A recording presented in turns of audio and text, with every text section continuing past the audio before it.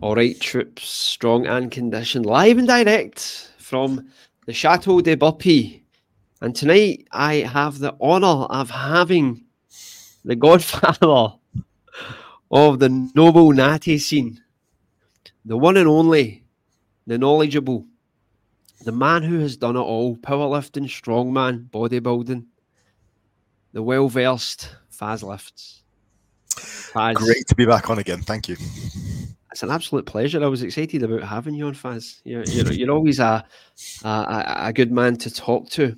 So, Faz, the purpose of this podcast is through something that I experienced myself, having spoken to you for the last good few months. And it was a conversation we had regarding my training and where I was heading, because I was in a bit of I was caught between a rock and a hard place with regards to where I was going. And you obviously passed on some well appreciated and expert advice. And it was regarding your program, The Wizard, which to me was an absolutely mind-blowing discovery. Now, can you start to tell me the origins of The Wizard? Yeah, of course. So, by the way, I remember that conversation on Instagram. It was, well, I was very flattered that you came to me for advice, so that was nice. But yeah, I kind of got the idea for what you wanted because you were busy. You also like your conditioning, so you needed something which was going to suit that. And yeah, I felt that the Wizard was the best thing for it. But yeah, just to give you guys a bit of a background of how it came about. Firstly, the Wizard is a full body routine. It's a full body bodybuilding specific routine, which is what makes it different from a lot of the more, I guess, powerlifting orientated routines out there, or certain like strong lifts and stuff like that. I know some people might take offense at that, but you know, they were using the power lifts to build a physique, whereas the Wizard is essentially a pure bodybuilding program. So I'll talk you through like the origins. So back in the day, take you on a little history tour. I lived out in South Korea for about a year. I taught out there back when I was like a lot younger, 24, 25. And then I traveled around Asia for about 6 months afterwards, around Japan, South Korea, and parts of China. So I came back after about 18 months and promptly went back to my powerlifting routine, obviously, as you would, like any young YOLO would. And during the time before I left, I was doing singles on the deadlift. So as any headstrong young man would do, I went back to the gym, started doing singles on the deadlift, promptly tore my hamstring, massive grade 3 tear, right the way down the middle, pretty nasty. And powerlifting was basically done for me. Like up until that point, I had known nothing but powerlifting. So it was right from the beginning. I competed in my very first year. I competed after 9 months of lifting. And I was just obsessed with powerlifting for like 6 years. And so powerlifting was then done. Devastating news. The doctor said, look, you know, you're lucky to be walking, like don't be powerlifting again. So very difficult. You know what it's like when you're young, I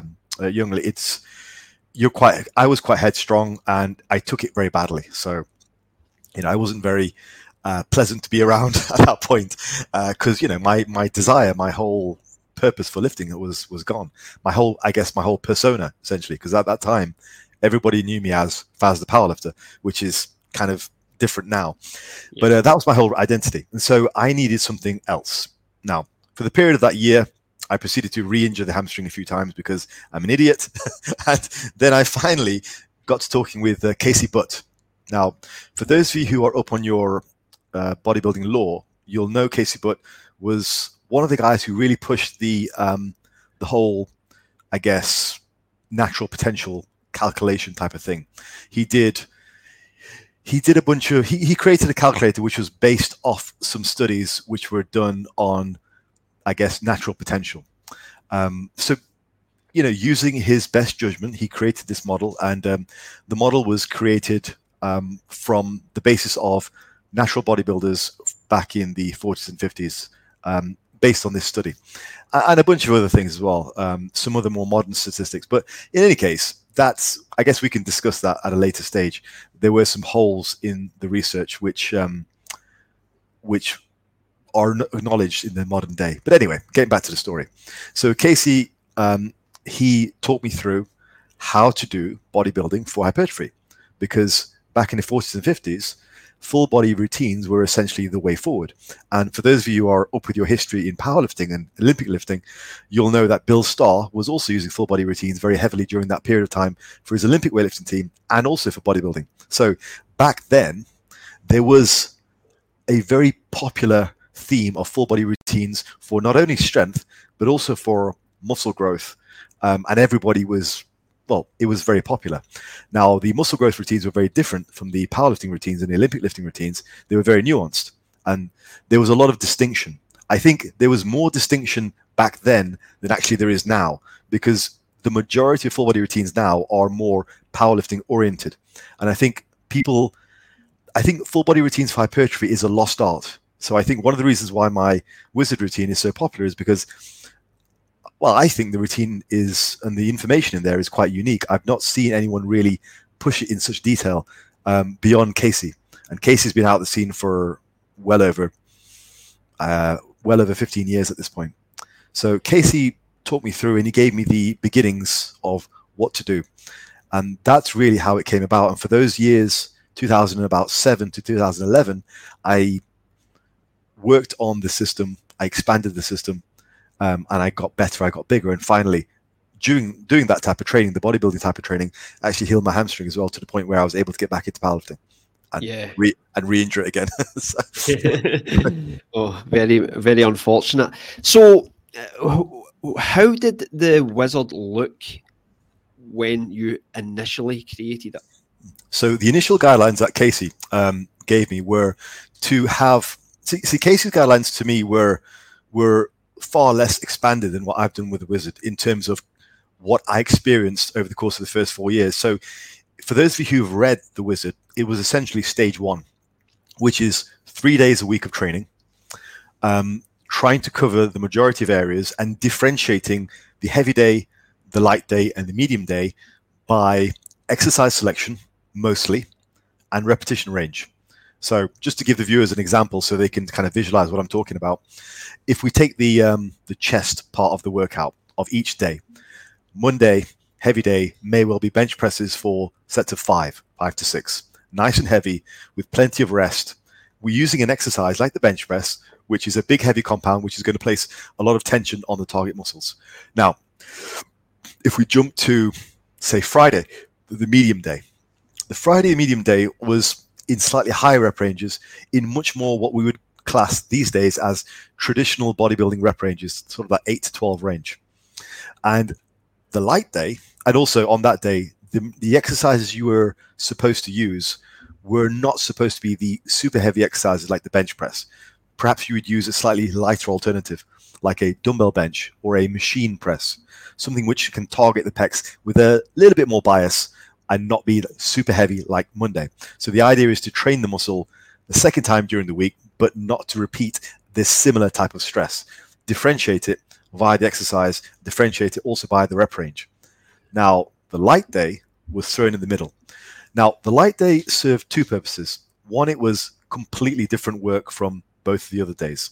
It was light. It was a day where you would emphasize the pump, squeezing, stretching, and the work would be either more therapeutic, but also more like a finisher, but done on its own day. And you guys might think that's a little bit strange. So, for example, it might be a cable crossover for sets of 15. You guys might think that's a bit strange, but essentially, what that allowed you to do, and this is what Casey told me, what that allowed you to do was to approach each day with a different mindset. So, for those of you who follow bodybuilding routines, like very typical bro splits, you'll know that generally you start with a heavy lift, and as you trail through the workout, you start working lighter, more for pump, more for feel. Now, in this method, where you have a heavy day, a light day, and a medium day, you go into the gym with that mindset. So in a heavy day, you are going to war. The idea is you go in, you smash the workout for an hour, hour and a half, and then hopefully you could just get back, rest, relax, reload. And it's a very different mentality from the light day, which is when you're going in, you're trying to pump, stretch, squeeze, and really connect with the muscle. And it's much more of a therapeutic day than a heavy day. So each day has a different mentality, as well as different rep schemes and rest periods and stuff like that. Yeah, the one thing that strikes me, having did the Wizard, is that when you speak about the light day being therapeutic, I actually found the light day to be just as demanding as Yeah. the heavy day itself. So, how is that the case? How is it actually a light day when it's probably just as demanding as the heavy day in some respects due to the higher rep ranges? So that's a good question, because it lets me talk about why the routine is set up in a heavy, light, and medium day. Why is there such separation? So the light day is, you're right, it is supposed to be just as intensive as the heavy day and the medium day. Therapeutic because it's a lighter load and it acts as more like recovery work for the connective tissues and the joints. And this is why I believe this system is better than other ways that I've seen full body routines been put out in the ether. So not to sort of dog on these guys, but Jeff Nippard and I think Eric Helms released a full body routine where essentially there was heavy work every single day. And by the way, love those two guys, they're great, but so no disrespect. But what they did was they released a full body routine where there was heavy work every single day. So Monday might be a squat. I can't remember off the top of my head, but the very typical routine is Monday squat, Wednesday deadlift, and say Friday is maybe like a leg press. Now, the issue with that is every single day, your lower back and your hips are getting loading heavy. So there is never a recovery period.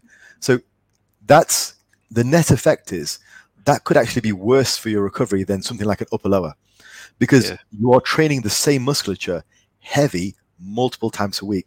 That is what I fundamentally disagree with, and why I think this system is better, because the light day is therapeutic in the sense that muscularly you're going just as hard, but there are vastly different stresses on the body than another heavy day. Yeah. So a squat followed by a deadlift, it's a lot on the joints. And a squat followed by, for example, a leg extension and some leg curls, that's a lot easier to handle, particularly if it's in the higher rep ranges, which typically promote lots of good blood flow and actually tend to be have quite a healing effect on the joints. And that's why it's better. People very often think about the heavy day as being too much. This is a complaint that I've received, and the heavy day is too much, but that's just the effort within one session. Yeah. What is actually too much is repeatedly loading the same structures with heavy weight multiple times a week. That is what's actually going to stall your progress. I mean, if you do a heavy day, sure, it's a lot of work, but you'll get over it. It's one session. And then, you get the light day, you can relax, and Friday you go again. But the problem with the alternate way of doing things, and I've seen lots of people talk about this, is you're going to have multiple bouts of heavy loading, multiple days per week. That is permissible if you are still relatively novice. But when you are lifting some kind of decent weight, that is going to be vastly more harmful, in my opinion. Yeah. I actually found that the heavy day was the easiest. And I don't mean that in terms of effort. I mean that in terms of execution, because I think the heavy day was a lot more focused. The reps were lower, so you could get through the session in a shorter duration of time, whereas the lighter days took that little bit longer.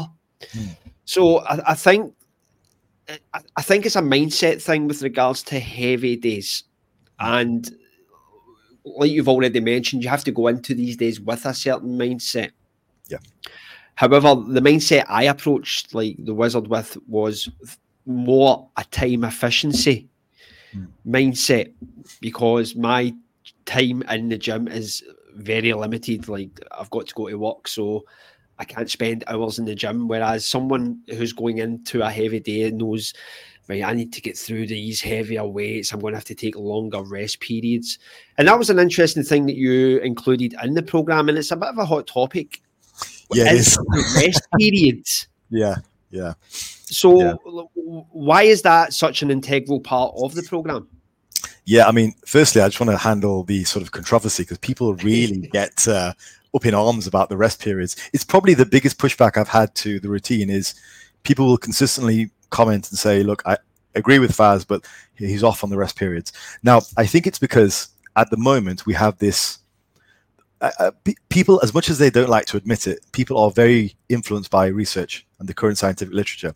Even the guys who like confess that they hate the science and all that kind of stuff, and everyone is in our industry, in our community, is very influenced by science. And at the moment, the scientific stance is that we should take more rest generally, so everybody follows that. But the thing is, that doesn't represent the majority of historical data, anecdotal data that we have on bodybuilding. And that is, people very much varied rest periods. That was a natural thing to do.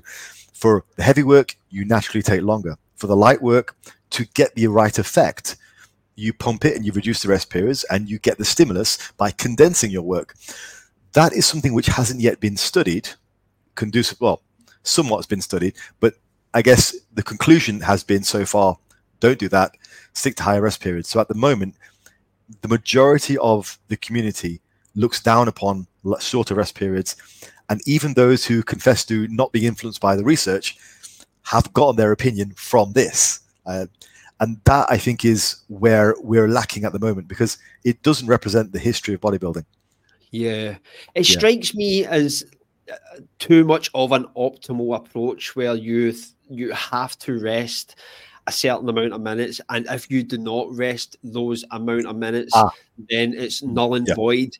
And I'm always thinking payoff, like what is the net effect of the rest period going to be? Are you going to accumulate an extra gram of muscle if you wait an extra 30 seconds?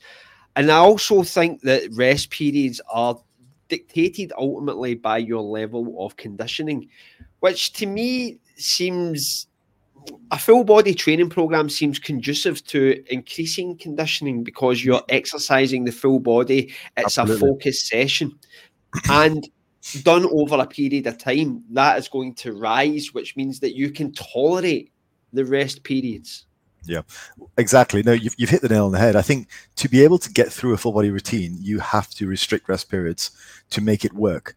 So I think that's one of the reasons why I made it a specific point to restrict rest periods, because I think one of the major issues with a lot of people who don't gain very well, one of the issues, not like a major issue, but certainly one of the issues, is they lack conditioning. I think a lot of people, they don't have a great deal of time for training, so they train maybe 3 days a week, full body. But unlike yourself, they don't do a lot of conditioning. They're not in very good shape.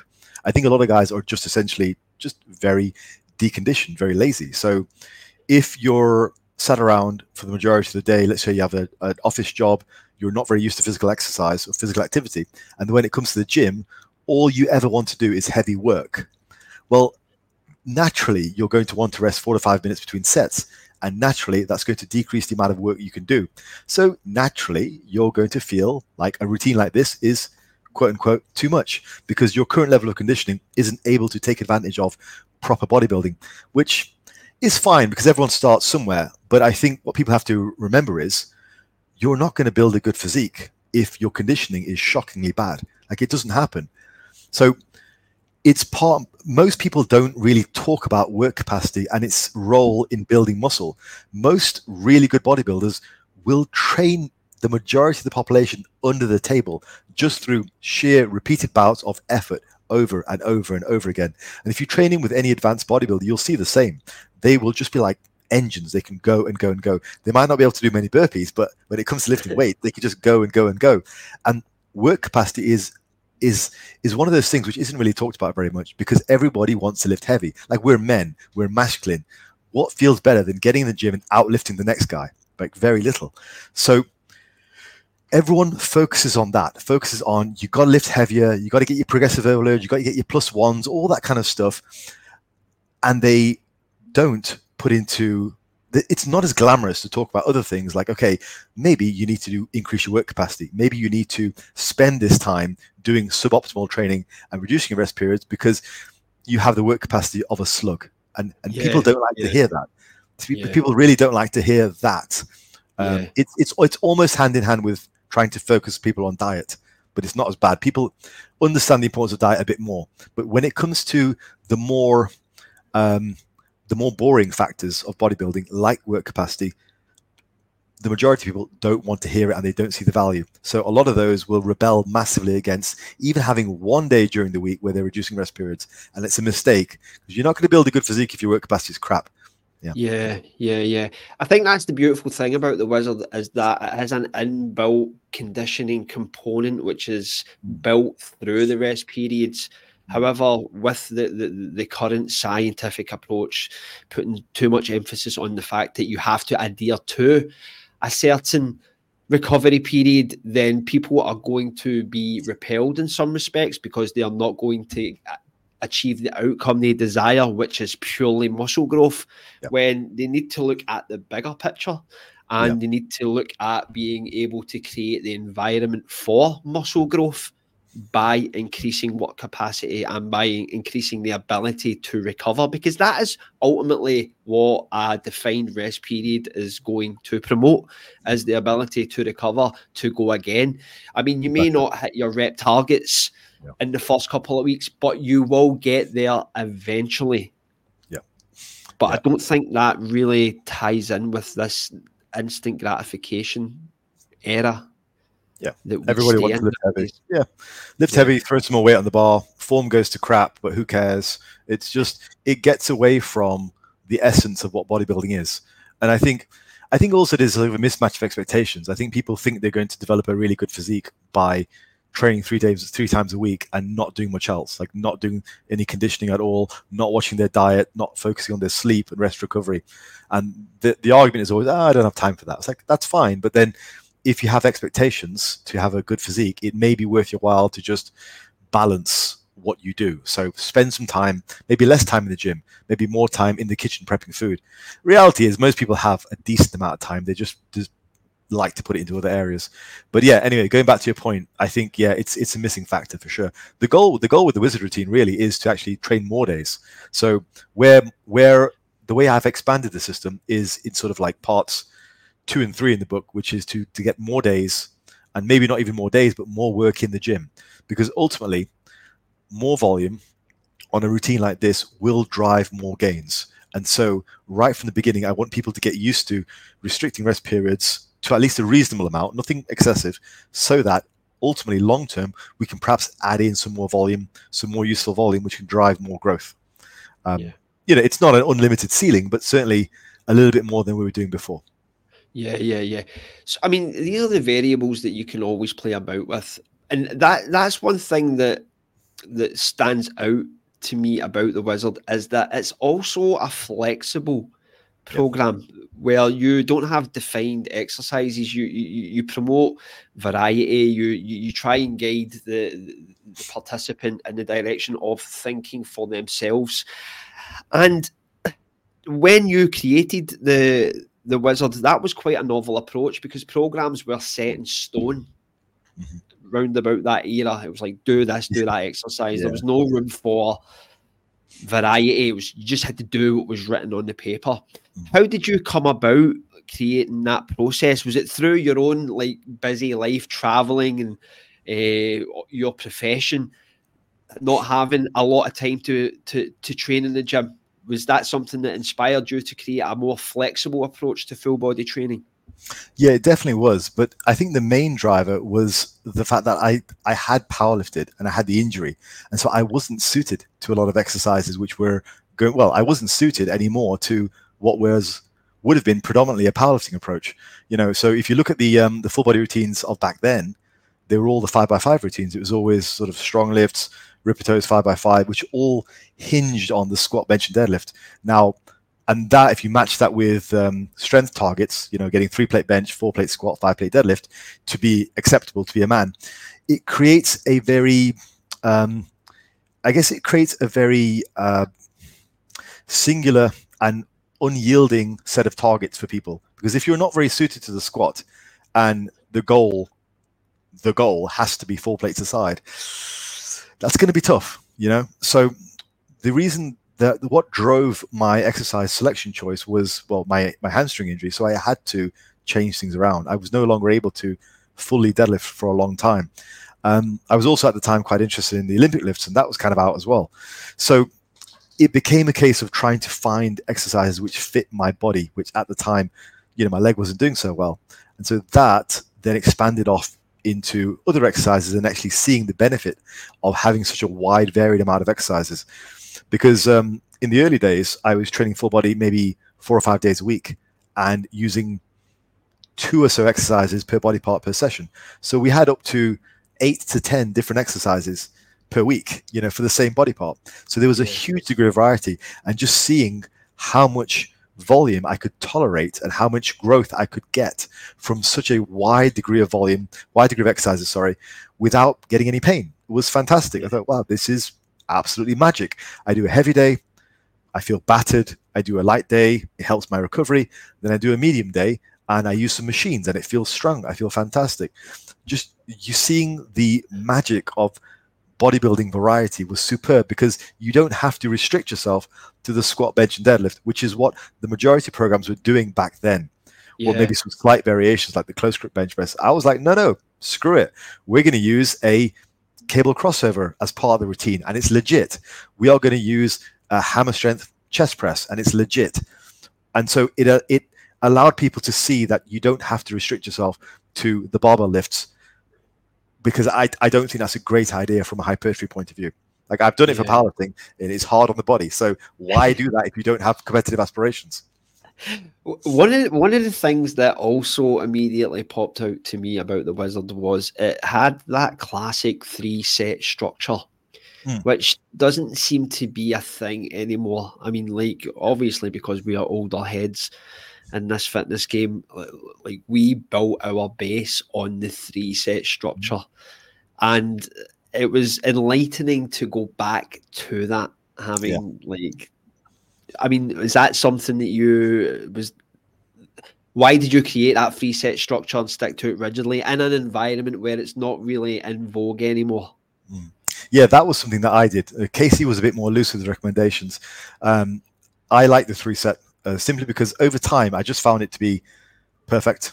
Because if you think about it, with the rest periods being restricted, it's less about each individual set. It's more about the block of work that you do. So as an example, let's say you and I were bench pressing together and we had unlimited rest periods. Each set would be very much an event in and of itself, and we would count progress based on that set, the one singular set that we're doing, and then each set as we go along. When it comes to the Wizard routine, you have 3 sets which are joined together, glued together with a tight rest period, let's say 3 minutes or 2.5 minutes. What you're looking at the totality of those 3 sets. So for that, progression is seen over the course of 3 sets, not just of each individual set. And that's why the 3-set works so well, because 2 sets doesn't feel like you've done enough. 4 or 5 sets, bordering on a bit too much. But 3 sets is a nice group of sets where you can class the progression. You can that was really, it sort of connected with the rest periods, and it just felt right. So I stuck with it.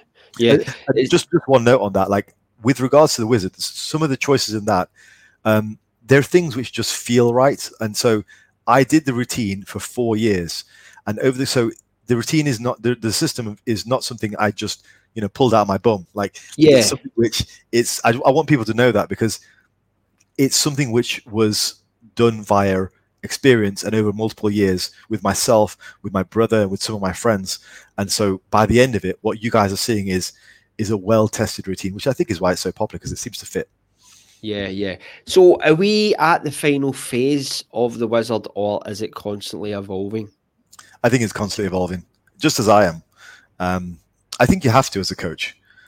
So as many people as I've trained now, and I've coached for 10 years, I think you have to stay evolving. I released a video recently, actually, just talking about something that I've changed my mind on, and it was strength standards. And I think you have to, because I strongly believe that and there are coaches out there like this. I think coaches out there who will try to make out that they know everything, and if there's conversations in the comments, they won't engage. They'll just like, nope, you're wrong, I know better.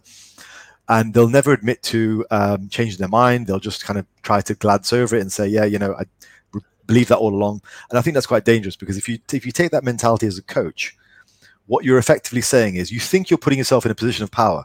But what you're actually doing is you're putting yourself in a position of weakness, because you're saying, I've tapped out. Like, I'm done. I can progress no further. I know everything, or I know everything.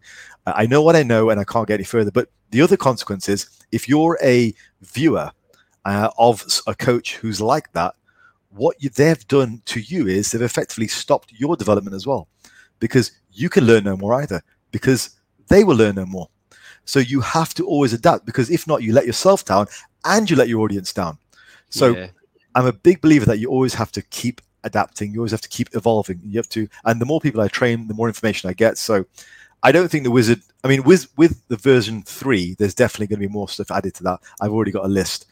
But potentially we could see updates for the coming few years. At the moment, I think I still want to continue testing.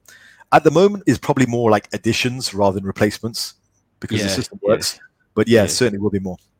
Yeah, it wouldn't make sense to make an overhaul, because I think the best programs are constantly evolving. There's slight tweaks being made to the programs. Because as I get older, I'm starting to move away from the concept of a program, so to speak, because I feel that programs they're rigid, and they probably cater more for a demographic.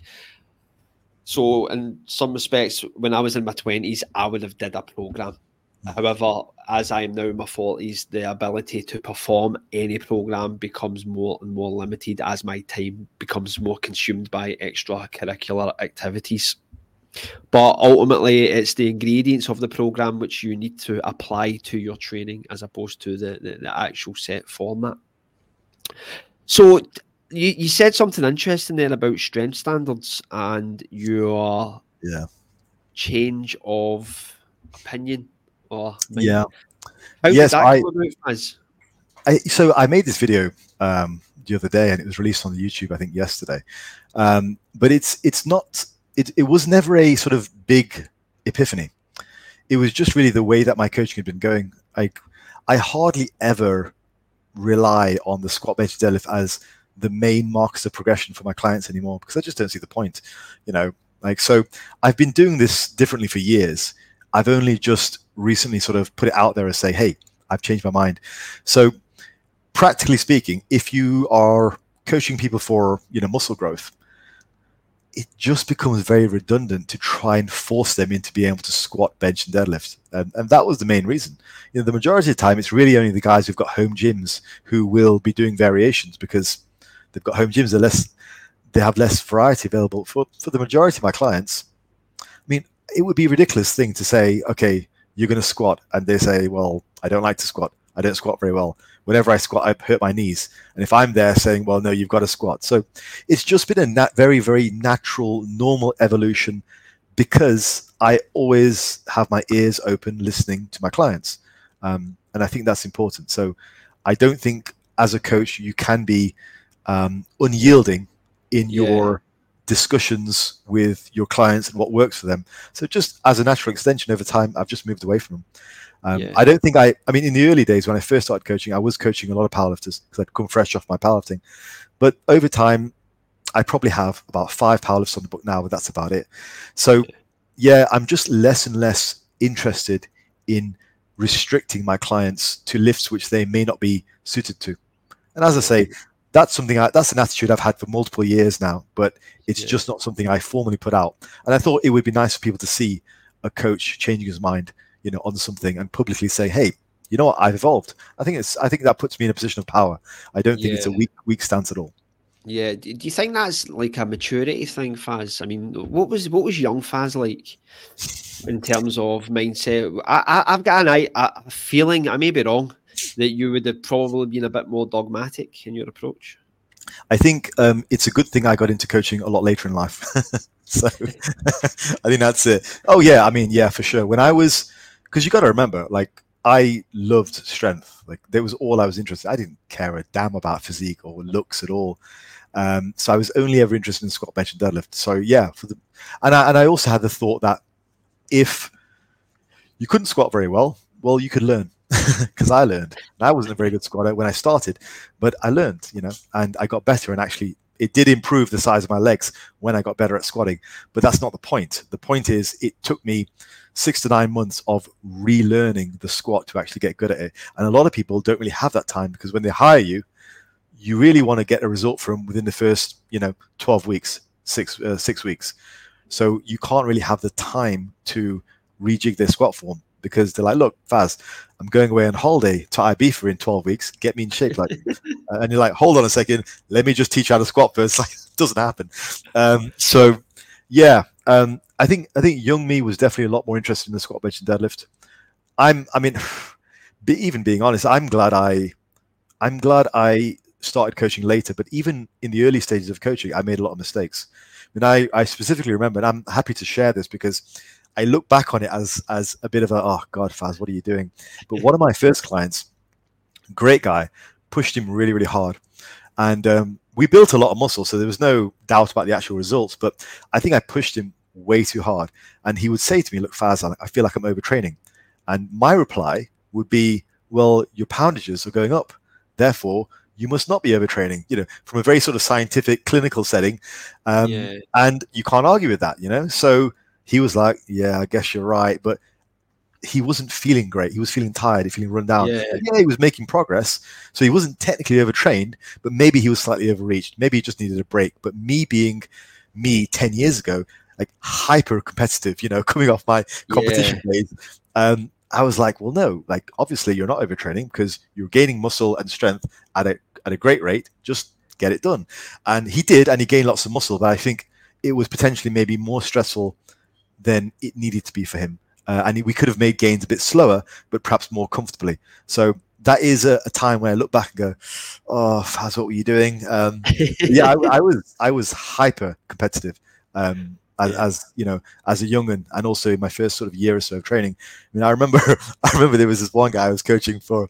This is just a funny story, which might give you a bit of perspective. There was one guy I was coaching. He was, I was there at his powerlifting meet where he was trying to qualify for the nationals, which were going to be held in another country. And if he did qualify against this other guy, he would have been given a free trip to a different country, all expenses paid. So there was a lot riding on it. And there's not a lot of money in powerlifting, so it was kind of cool. So it was him versus this other guy, head to head, final deadlift, right? Winner takes everything. And just before he went on, can I swear on this, by the way? Yeah, of course you can. Okay. Just before he went on, it's going to seem fucking terrible. I grabbed him by the ears, right? The ears.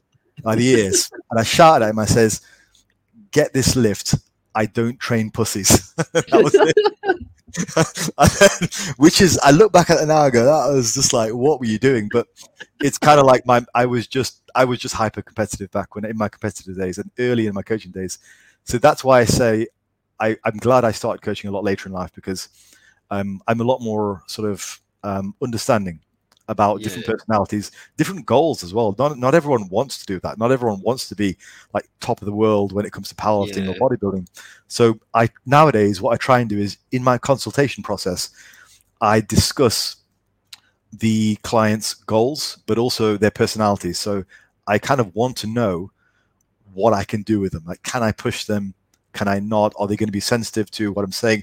And, in not so many words, we have the conversation about what kind of personality do you have? How do you best respond to things?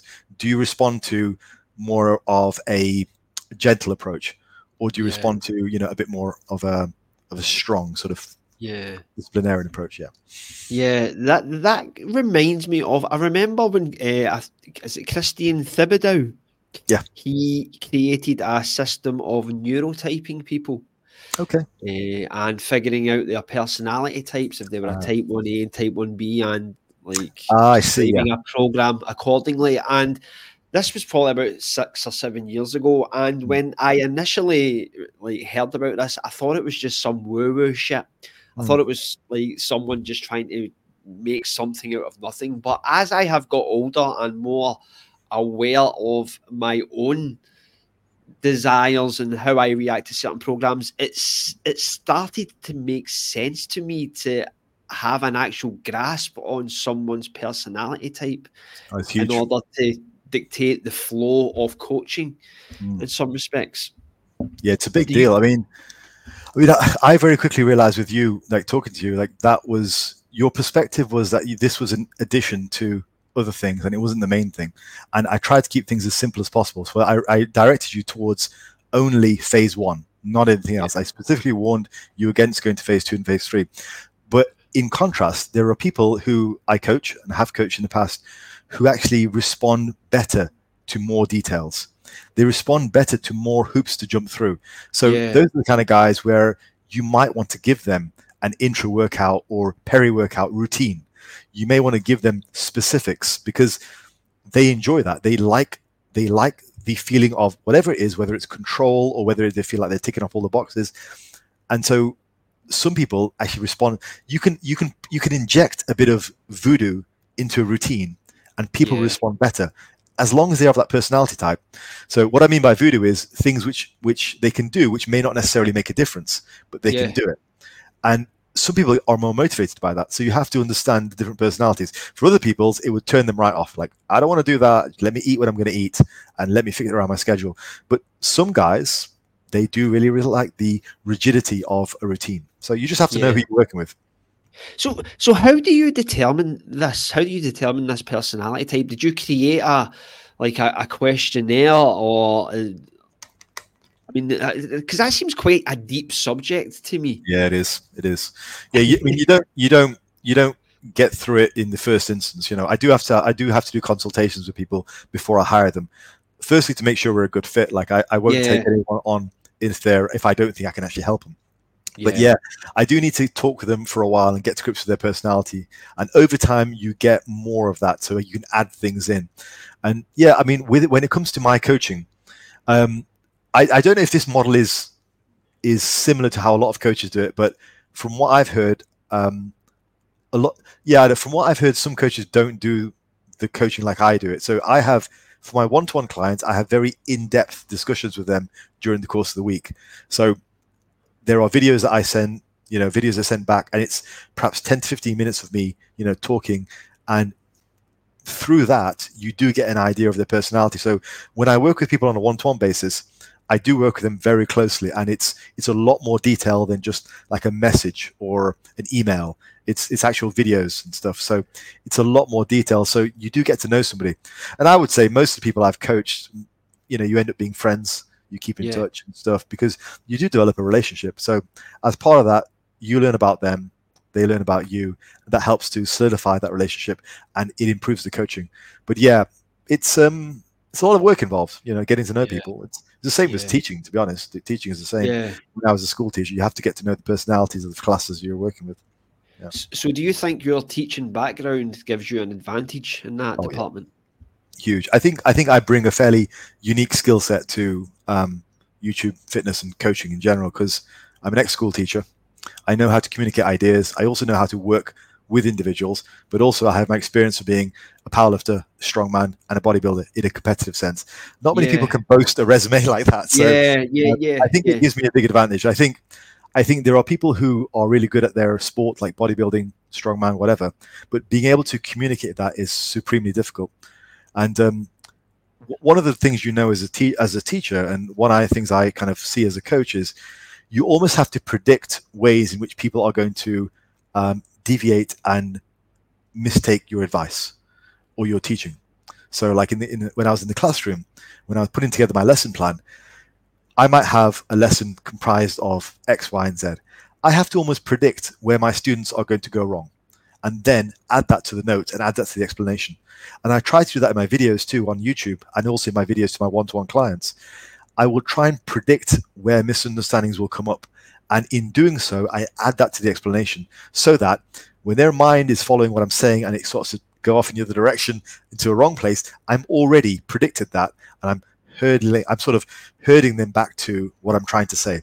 Because really, we live in a very strange world, if you think about it. Like, I don't know what's going on in your head right now. You have no idea what's going on in my head right now. Our only form of information exchange is verbal, physical, all that kind of stuff. It's strange, isn't it? I mean, if we were telepathic, it'd be a completely different story, but we're not. So therefore, we have to place a great deal of importance on communication. That's true in coaching as well as it is for relationships as well, because you never really know what the other person thinks. But the goal is to ensure the other person knows what you think. The problem we have as human beings is because voice language is is the barrier between what I know versus what you know. I have to make sure that I'm directing your learning in the correct way. And I think even just acknowledging that's an issue as a coach will put you one step ahead, because a lot of people don't.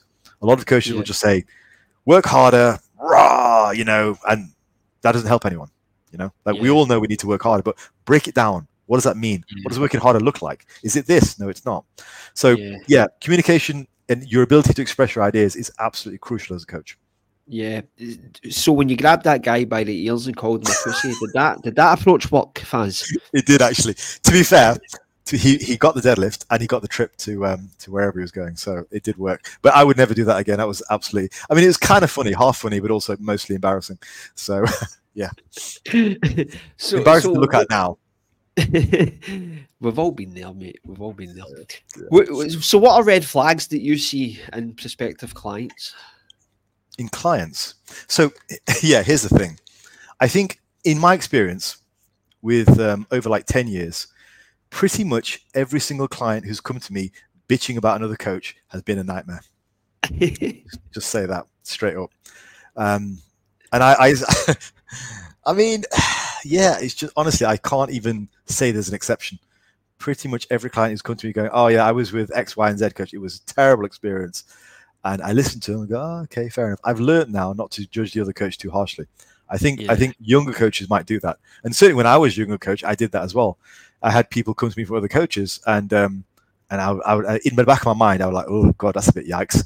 But every single time it was, if a client comes to you very, very verbally expressing their discontent, odds are they're going to be a nightmare. So that is probably one of my biggest flags.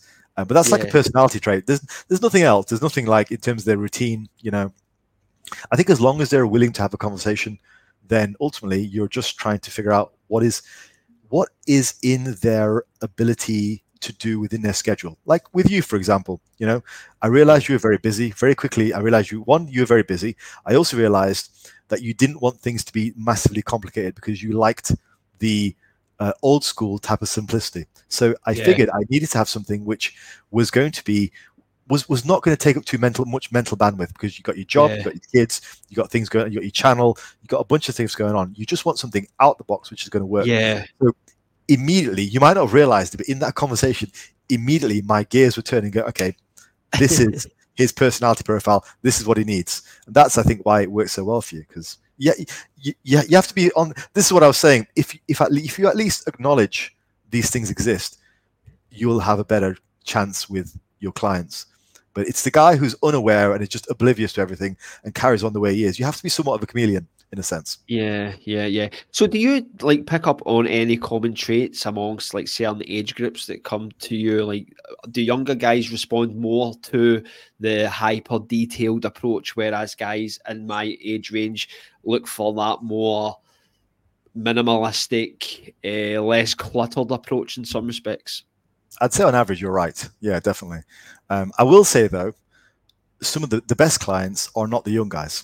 The best, you wouldn't think it, but the young guys who are like early 20s, maybe just got college or university to do, or like a job with very little responsibilities. Almost always, the majority of the time, or more than the other guys, they tend to be a problem, because a lot of times they just don't have their routine set right, so they're not very efficient with their work. You've described your day to me. You're a very busy guy. You have a lot of things to do. We have like a deadline for when to do the podcast and everything. A lot of young guys, they spend a lot of time, I don't know what they're doing. They're just like dossing around, So the problem is, if you have a lot of free time, this is what I've seen. If you have a lot of free time, you end up getting very little done. As counterintuitive as that might sound, but it's the guys with less to do who tend to be worse at getting stuff done. Call me crazy, but it's just a common personality trait. The busiest guys, they tend to be the best clients. Like if you and I were to work together, I guarantee, if I told you to do this and it was within your ability to do it, you would get it done. No holds barred, tick it off. As long as we'd agreed, this is what we're going to do, fine. I could rely on you every week to get things done. Yeah. It's so the guys who are in their, say, 30s and 40s, 50s, 60s, have professional jobs, have got a lot of responsibilities, families, job, all that kind of stuff, work life and everything. Those are the guys typically who do the best because they get the job done, because they know how to manage their time. It is not what you'd think at all. It is not the young guys with plenty of free time who you'd think they've got loads of time to prep their food, loads of time to go to the gym, do their cardio. No, never those guys, because some reason their time just gets evaporated into this black hole, and you're like, what are you doing?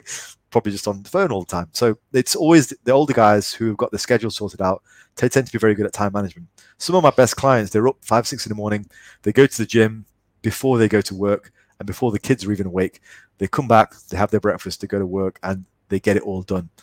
Those are the guys, because when you say to them, slot it in your routine, they do it. Like, I've got some guys who are in engineering, in IT. I've got one guy who's like a CEO of some large medical company in America, and he never misses his sessions. He gets them in. And it's not because he has lots of free time. He is insanely busy.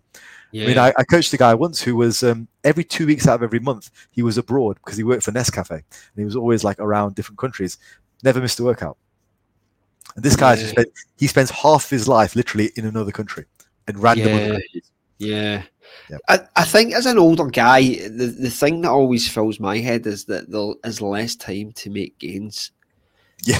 So you need to be extremely time efficient. Whereas if I was in my 20s, I've got the whole world in front of me. So I do have time to doom scroll. I do have time to just relax and think, wait, there's always tomorrow. But I also get that idea that there's a bit of more of a hand holding process involved. Yeah. Whereas the older ones would be more assertive and focused because they know that time is limited. Yeah, I think with the older guys, they're a lot more conservative with their time. So if I say, look, can you do this? And they say no, that's the end of it. You know, they're a lot happier, they're a lot happier to say no. Whereas I think with the younger guys, you say, well, do you want to try this? And they go, okay, I'll give it a try. And it just doesn't get done. Or the hand holding, I don't mind. Like, I'm happy to teach people. So I've got a guy at the moment who's not very good at counting calories. So I'm literally going through the process of how to count calories, and it is quite sweet, really. But I don't mind doing it. I mean, it's that's what he needs. That's what he needs. So we've gone over his need for a kitchen scale, how to weigh things out, whether to weigh them cooked or not raw, all these little things, and it's actually quite endearing, And he's learning. It's useful. It's a skill he can take for life. So I don't mind the hand holding, but definitely I don't mind any of it, really. To be honest, I love my clients. They're great, but it's definitely the guys who are the busiest, who have a good idea of time management. They tend to do the best. Yeah. One thing that strikes me is that because you have came from a hyper competitive background in the iron game with strongman, powerlifting, and bodybuilding, how do you temper that with clients as it expands? Because you remind me of like a football manager who was an ex-player.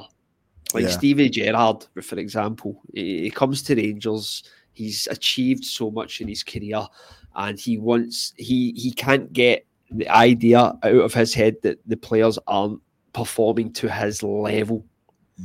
Yeah. And is that something that you have to temper when coaching people? I think at the heart of it, I'm quite a people person.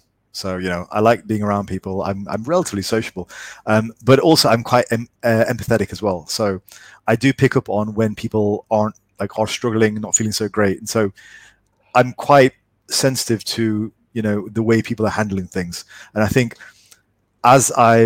teaching taught me a lot. Teaching taught me a lot of patience. I mean, if you're a guy who's, 90 kilos, built like a brick shit house, and is teaching 11-year-olds, well, you have to be patient, otherwise you're going to scare people. So I think teaching taught me a lot of patience. And as I now go into my coaching sort of arc, it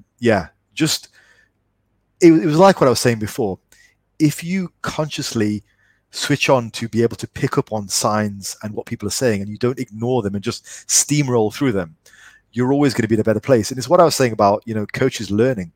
You have to be in a position where you are willing to learn. And learning comes from all sources. It might come from YouTube, it might come from textbooks, but also you learn from your clients. Like, if your client is unable to do this, you learn from them. You can't just steamroll over them. And so a lot of how I've tempered it, as it's not even be a conscious decision to temper my competitiveness. It's more just been, I'm a servant to my clients, and so I do what they need. I give them the best, and oftentimes it's being more gentle.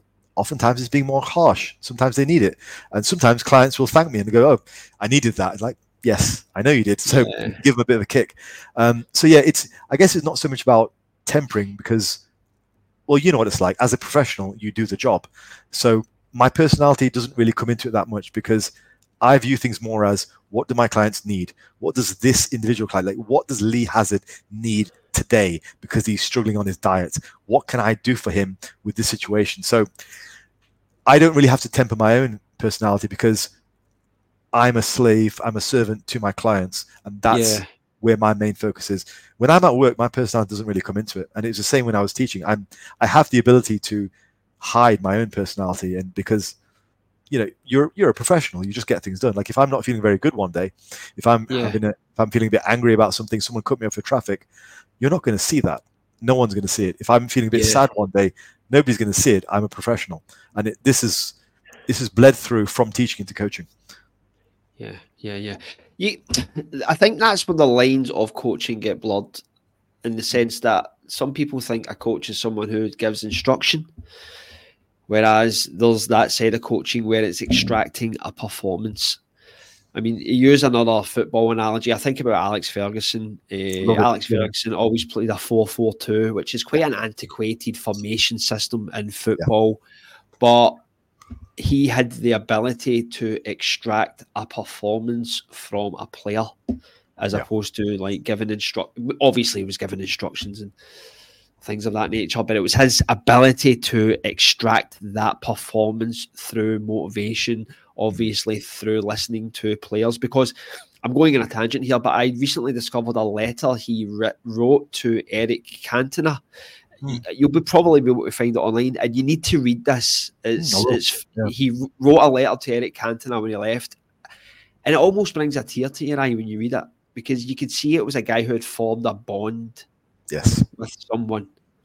And we all know that when you look at Eric Cantona's career, like he was a bit of a misfit, but it was absolutely. But it was Alex Ferguson who extracted every single bit of juice out of Eric Cantona. So listen, I know you're on borrowed time. I'm looking at the clock and I know you've got a time limit. But before you go, Faz, I want to know how you're training nowadays. Okay. I'm glad you asked, because I'm having a really good run of training at the moment. I'm in a good place.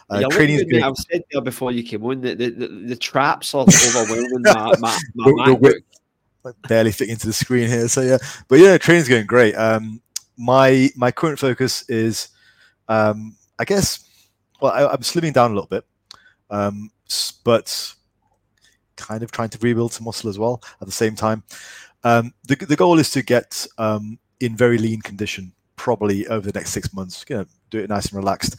But yeah, my current training is going very well. So currently I'm doing predominantly a bodybuilding routine, very, very bodybuilding focused. So a lot of machines, a lot of cables, some heavy basics. So I do a 4-way split. Generally tend to start off the body part with, let me cover like overall basics. I train 6 days a week. I do cardio every day. Like half an hour of cardio every day. Like, yes, I do cardio. I like it. It's enjoyable. And you know what? It sounds like a lot, but if I didn't, I'd just be sat in front of the computer all day. So it's what I need to do to stay active.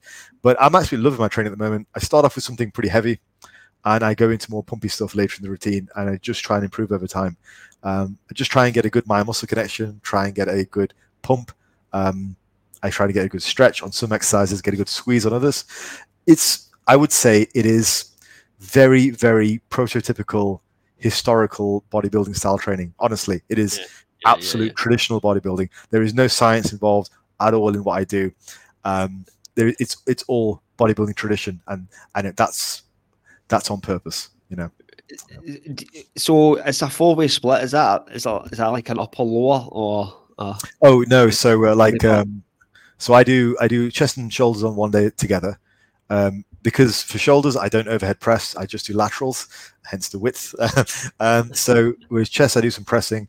Shoulders, I do laterals. Then I do back alongside calves and abs, because back day's a bit shorter. Then I do arms, do whole arm day, and then I do legs. So legs is tomorrow, and followed by cardio. And I just take Saturdays off, and it just keeps rotating around. So I train every body part 3 times every 2 weeks. And yeah, I just meathead it. I do not want to science my own training at all. I like training like this. I mean, obviously, it is scientifically based in terms of it fits, but that's not my intention. My intention is just to go at it like a bro. I train hard. Sometimes I do forced reps. Sometimes I do cheat reps. Sometimes I lift with a more explosive tempo. But I'm always in tune with the exercise I'm doing. I'm trying to get the best out of each exercise, which is why things change, because I'm not going to perform on a bench press the same as I would with the pec deck. So consider my training to be absolute meathead, ego lifting, very traditional, old school bodybuilding. That's how I do it. Yeah. Right. Okay. A really important question here. What are you doing for your traps? So my traps, actually, I think this is a discussion where a lot of coaches don't actually understand trap training at all. Traps are just built by rows and pull downs and deadlifts. I think a lot of coaches like to do these sort of upward traps, shrugs, things. Absolutely pointless. If you are going to do a shrug, do the shrug that you can Google it, FazLifts, Kelso shrug. Yeah, do those. Those are fantastic. But no, my traps were built from multiple years. So if anybody wants to do this is what you need to do. Multiple years of deadlifting 5 to 6 days per week. Do that for about 5 years. You'll build some pretty good traps. Oh, you can't fail with that approach, Faz. Yeah. Right, before we go, Faz, Sam Sulek, what's your thoughts? I like him. I think he's a breath of fresh air. You know what? I will say this. Can we just ignore the drug issue for a second, right? Because obviously I don't agree with that, right?